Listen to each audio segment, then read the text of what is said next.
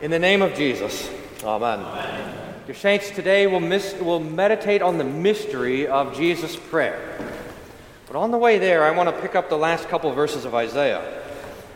Isaiah 40 is an amazing chapter, and at the end of that chapter, he gives this promise. He says, "Even youths shall faint and be weary, young men will fall exhausted, but they who wait on the Lord, they who wait for the Lord, shall renew their strength. They shall mount up on wings like eagles. They shall run and not be weary. They shall walk and not faint." Now, I'm not an expert on eagle's wings, but I am somewhat of an amateur expert on buzzard flight. And that is because when I was a kid, me and my brothers had this great plan almost every day that we'd get our BB guns and we'd go lay in the hill behind our house and pretend like we were dead so that the buzzards would circle around. And as they would get closer, we'd be able to shoot them. Ross told me, by the way, that buzzard hunting is illegal, which I didn't know that. But I assure you there was no harm ever done to any buzzard in spite of our efforts. It's an amazing thing about the buzzards, how they fly. So you sit there and watch them, and they sit there, they just spread their wings out, and they just kind of cruise around, and they look for the thermals, for the hot air that's rising, and they'll find that, and they'll just spread their wings out, and they'll just climb and climb and climb, without even flapping their wings once. I saw one time, this was a marvel to me, we were visiting the Grand Canyon, and we were looking around, and there down deep in the canyon was a buzzard circling, and it circled, and it just kept getting higher and higher and higher until we were looking out even with this buzzard, and it just kept going and going without beating its wings once. Just climbing and climbing until it was almost in the clouds. This is amazing. That without any work, without any effort at all, to be able to soar to such heights. This is, I think, the picture that the Lord Jesus is painting for us when he gives this image to the prophet Isaiah, and he says that those who wait on the Lord will lift up on wings like an eagle. Let's just contrast it, shall we? The Lord says, those who wait for the Lord shall renew their strength. They shall mount up with wings like eagles. Here's the contrast. Those who trust in themselves shall mount up on wings like chickens.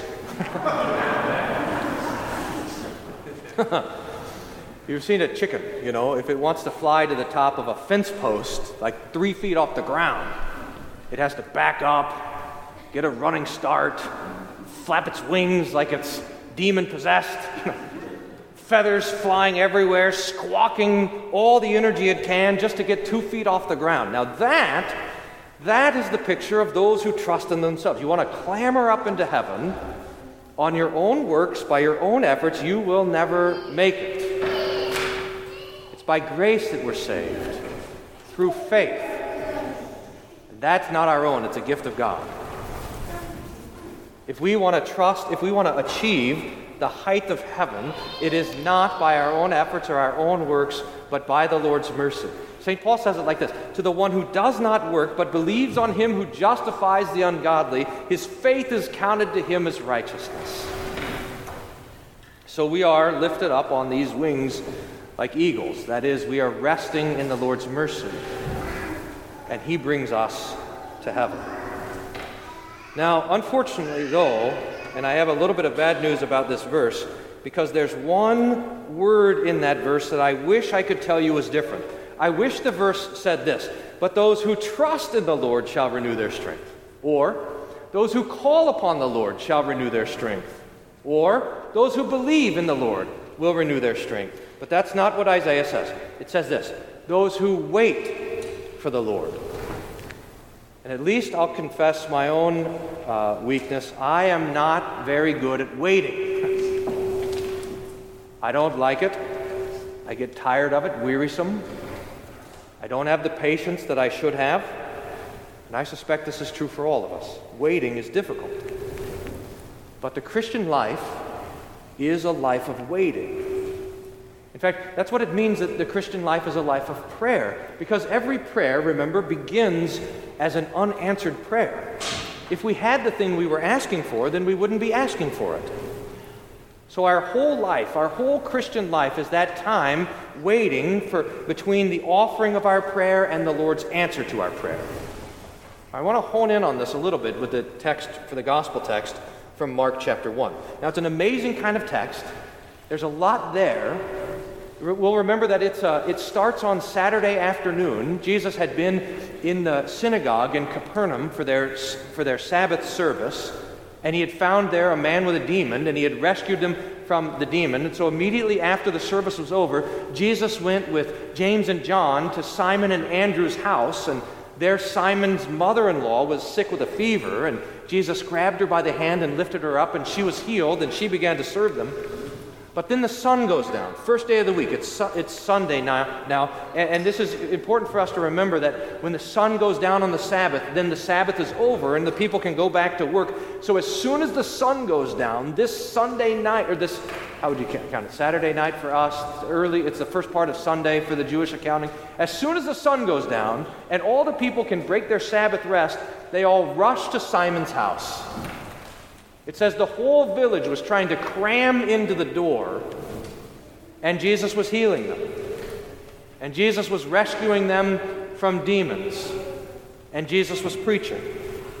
And this went on late into the night until morning came and the work was done. And Jesus, instead of going to bed, goes out into the wilderness outside the village to pray. When everyone else wakes up, they're all looking for him. There's a word used in the Greek in the text. It's the word that's used for tracking, like if you're going to try to find someone who's running away and you're tracking them through the woods, looking at the footprints and stuff. That Simon tracks Jesus down and says, everyone's looking for you. They want you to come back into the village. There's a huge crowd wanting for you to minister to them, but Jesus says, no, it's time to go to the other villages to preach. That's what I came to do. Now, there's four things that are highlighted in the text, and I suppose that I'm going to talk about the one that's the hardest. Jesus came to rescue from the demons, God be praised. Jesus came to heal from diseases, that's a foretaste of the resurrection, God be praised. Jesus came to preach the kingdom of God, that the kingdom is near, that the Lord has mercy on sinners, God be praised. But then this fourth thing that I want to talk about, Jesus went to pray. Jesus went to pray. I was talking with someone yesterday about this text. I was visiting with them, and we were looking at the text, and they asked me, Pastor, does Jesus pray because of his human nature? And I have to confess that I have not been able to stop thinking about that question since I heard it yesterday. Does Jesus pray because of his human nature? After all, he's God. He shouldn't need to pray. Is it because he's a man that he prays? Now, I think in one way, the answer to that is yes. We pray because we have great need. We pray because we need the Lord's help. We pray because we cannot do it on our own. It's part of being a human being that we are not contained in ourselves, but we need help from outside of it, as much as we hate to admit it. Well, I don't know why. I hate to admit it. Maybe really, this whole sermon I'm kind of preaching to myself. I hate to admit that I need help. Maybe one or two of you are like that also. We think that we can do it ourselves. We can manage our own lives, and we can hold it all together. But when the Lord gives himself the name Helper, he's teaching you that you need help. Just like when he gives himself the name Savior, he's teaching you that you need saving. There's a beautiful argument that the Lutheran confessors make. They were arguing against the Catholic Church of the time that we're saved not by works, but by grace alone. And Philip Melanchthon makes the argument like this. He says, when you read in the Old Testament, all of the times that the saints prayed, you see that salvation must have been by grace alone, because if they could have saved themselves, they wouldn't have needed it from the Lord. It's a beautiful argument, really quite stunning and true. So that part of our humanity is the fact that we need the Lord's help, that we need to pray. So I think it's plausible that Jesus prayed because he's a man.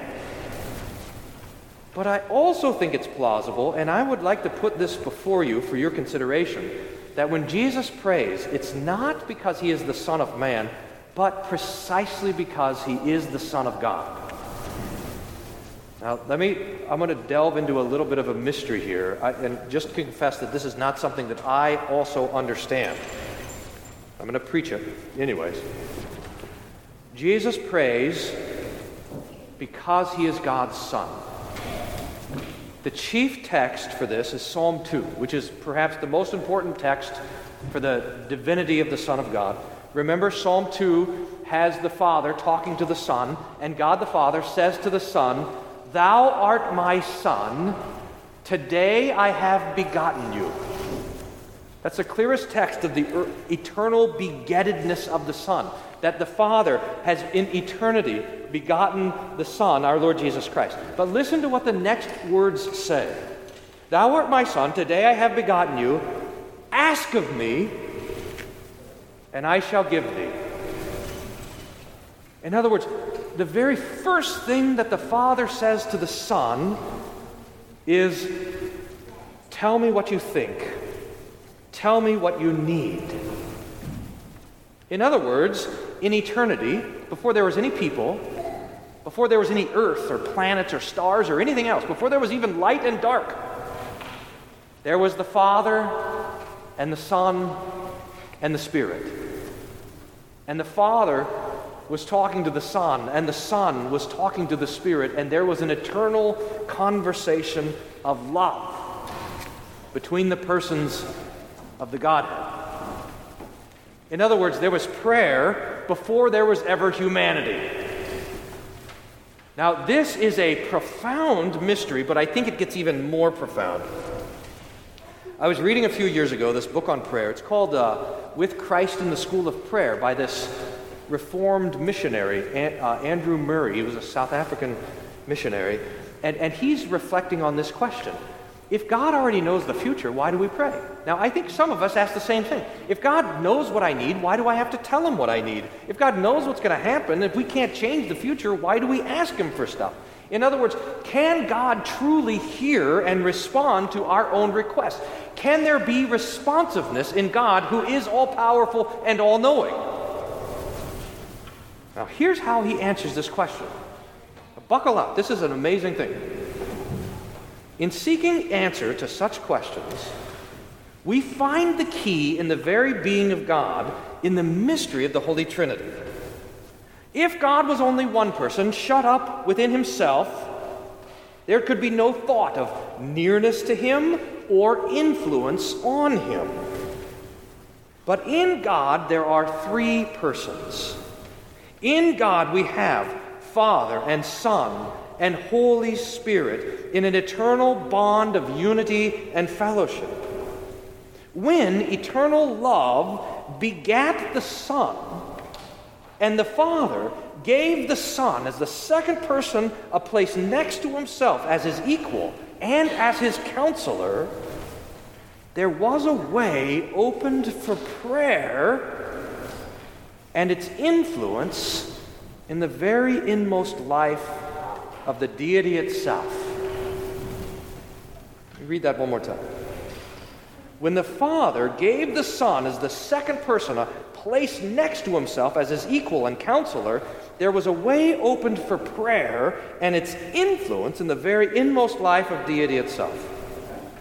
Just as on earth, so in heaven, the whole relation between Father and Son is that of asking and receiving, giving and taking.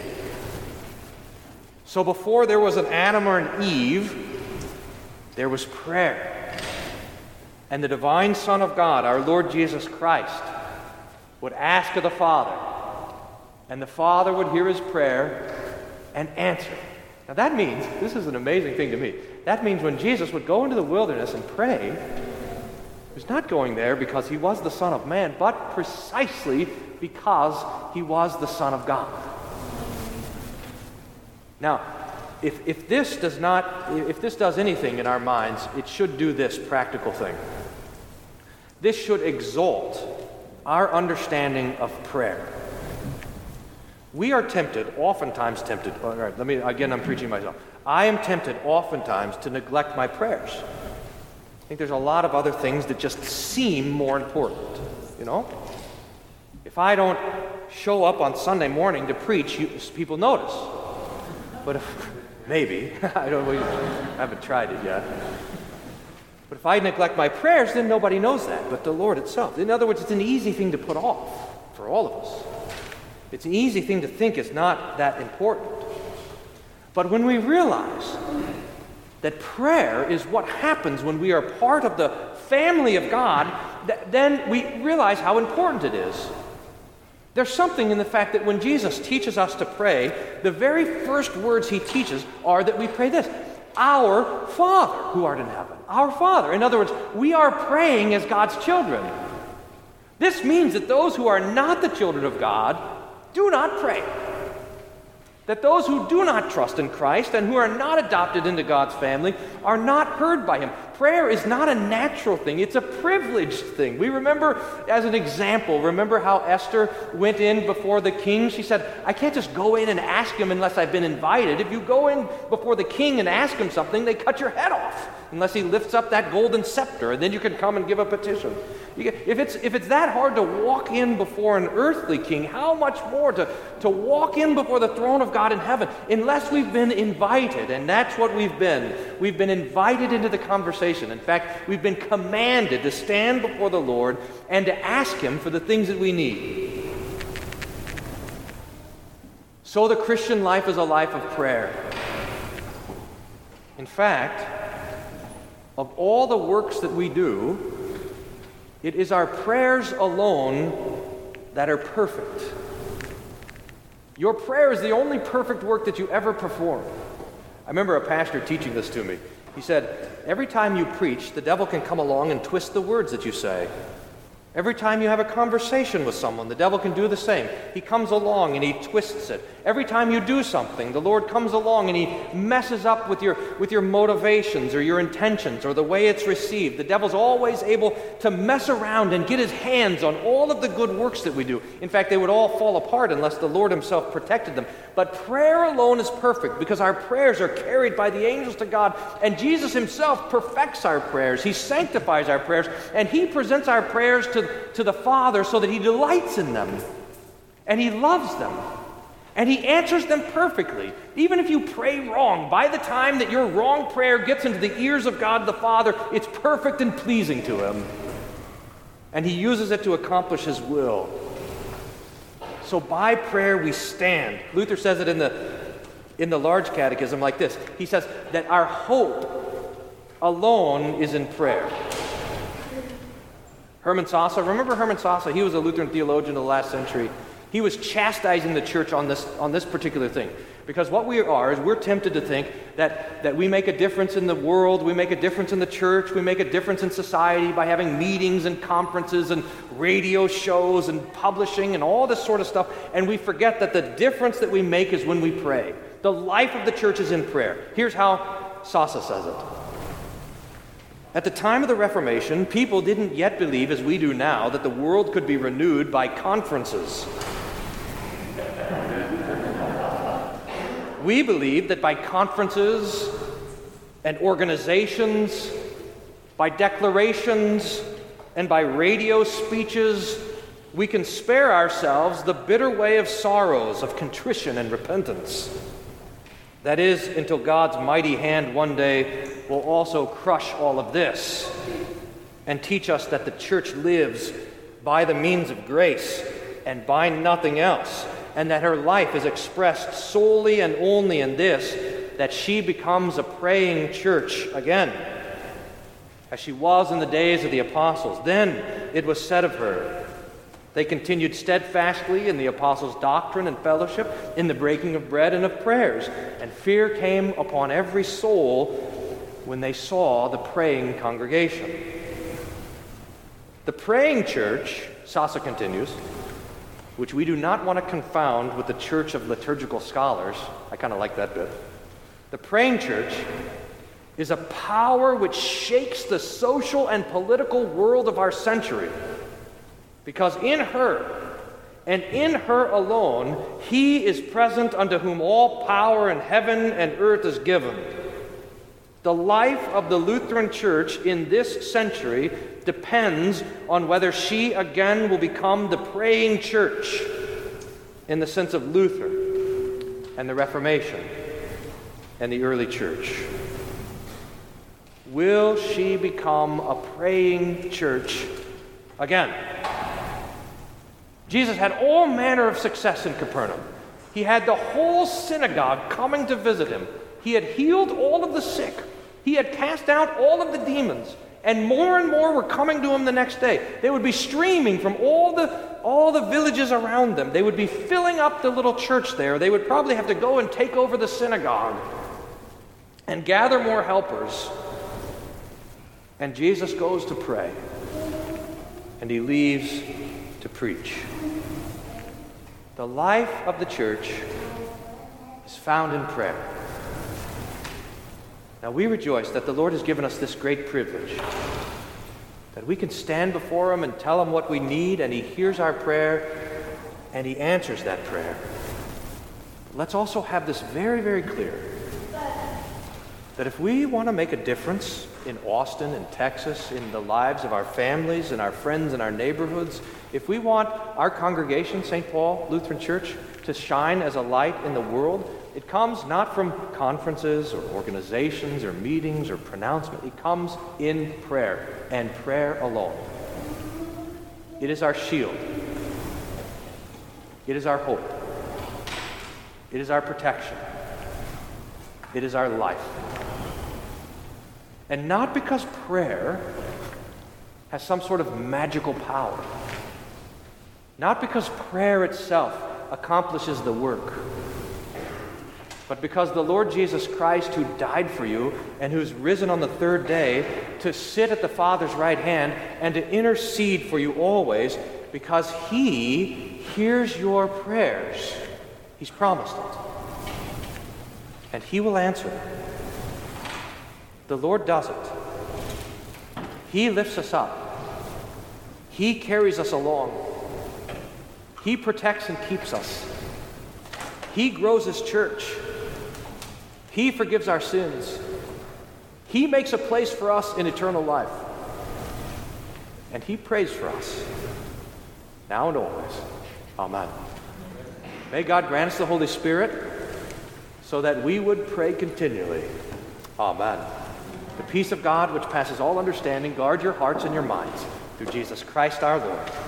Amen.